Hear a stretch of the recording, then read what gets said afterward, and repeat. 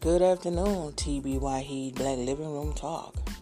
I am doing some reading and researching, and I'm reading about Let Them In, Black versus Brown Immigration by William Reed today. I hope all is well with everyone. This reading started off by saying that intolerant of immigrants in their industrialized country, waves of black South Africans participated in black-on-black mayhem that shocked the world. In these attacks, foreigners, particularly Africans, have been thrown from trains, killed, harassed, assaulted, chased from their homes, and had their businesses ransacked, looted, and burned. America's immigration issue could endure similar fanaticism if conservative commentators whip up enough anger against Browns here. A pattern of myths propagated by cable news show anchors that brown foreigners are overpopulating the United States, stealing jobs, depressing wages, stretching our social services, filling our prisons, and not assimilating, are fueling anti-immigrant racism and spark an increase of prejudice against Latinos. Fear-mongering on the issue of immigration comes from a bevy of sources, from white supremacist groups to CNN. The divisive and inflammatory language of broadcast hosts like Lou Dobbs, Bill O'Reilly, and Glenn Beck has many black professionals, academics, and blue-collar workers voicing increased uneasiness toward Browns. But Wall Street Journal black editorialist Jason Riley separates relevant facts about immigration from myth in his book, Let Them In, The Case for Open Borders. Recommended reading. Riley's book puts the immigration discussion in historical perspective and exposes anti-immigrant arguments as overblown and often counterfactual. Mr. Riley contends that foreign workers play a vital role in keeping America prosperous, that maintaining an open border policy is consistent with free market economic principles, and that the arguments put forward by opponents of immigration ultimately don't hold up to scrutiny. Such delineation on the subject should be at the forefront of African Americans' interest.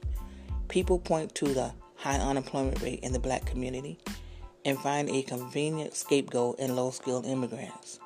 And it's true that these immigrants compete most directly with low-skilled American workers who are disproportionately black. But if immigrants were having a significant impact on black employment, we would see some correlation between the rate of immigration and the black joblessness. In fact, the data shows that the black jobless rate is largely impervious to the number of low-skilled immigrants in the workforce. What this suggests is that black immigrants aren't displacing blacks so much as filling positions that blacks aren't competing for. So, before we blame George for Jamal's employment situation, we might consider some of their socio-economic factors: culture, education, labor regulations, that are much more likely to explain black unemployment rates, says Mr. Riley. While the situation of black migrants in South Africa unfolds in anarchy, the way America has assimilated foreign-born blacks is noteworthy. Immigrants from Africa and the Caribbean are a growing component of the United States population. Immigration contributed 1/5 of the United States black population growth between 2001 and 2006. The foreign-born black population raised nearly sevenfold between 1960 and 1980, and more than tripled between 1980 and 2005. About 2/3 of America's foreign-born blacks are from the Caribbean and Latin America, and 1/3 from Africa. More than 1/4 of the black population in New York, Boston, and Miami is foreign-born. Nearly 2/3 of Caribbean-born blacks live in the New York or Miami metropolitan areas. The number of Haitians, the second largest Caribbean group, and Jamaicans, the largest, nearly quadrupled between 1980 and 2005. African-born blacks are more dispersed. Among the top cities for African-born blacks is New York, Washington, D.C., Minneapolis, and Atlanta. But 3/5 live in other areas such as Philadelphia, Los Angeles, or Dallas. These black immigrants are less distinguishable than the browns. They have high educational attainment. 38% of African-born and 20% of Caribbean-born blacks have a college degree. They tend to have low rates of unemployment and poverty, but like American-born blacks are often underpaid and underemployed given their educational achievements and experience. And that is the truth. Rats of anti-immigration news anchors are creating fear, hatred, and negative stereotyping of immigrants. American and foreign-born blacks should be less mainstream and more receptive of browns and their issues. As immigration reform discussions flow during the 2008 presidential election, let them in should be essential reading for liberals or conservations. I don't know if he meant conservatives, he may have meant, but it says, or conservationists, wanting to bring informed perspectives to the debate.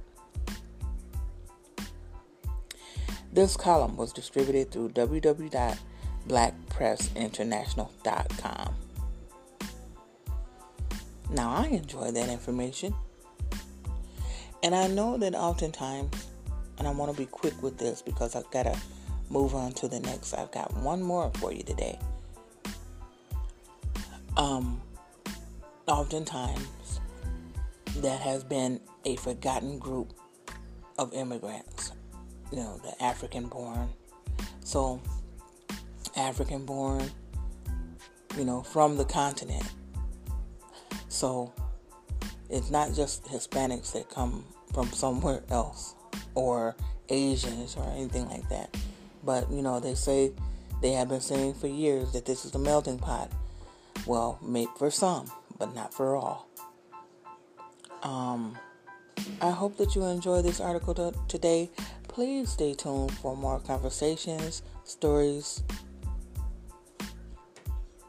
and information on Black Living Room Talk.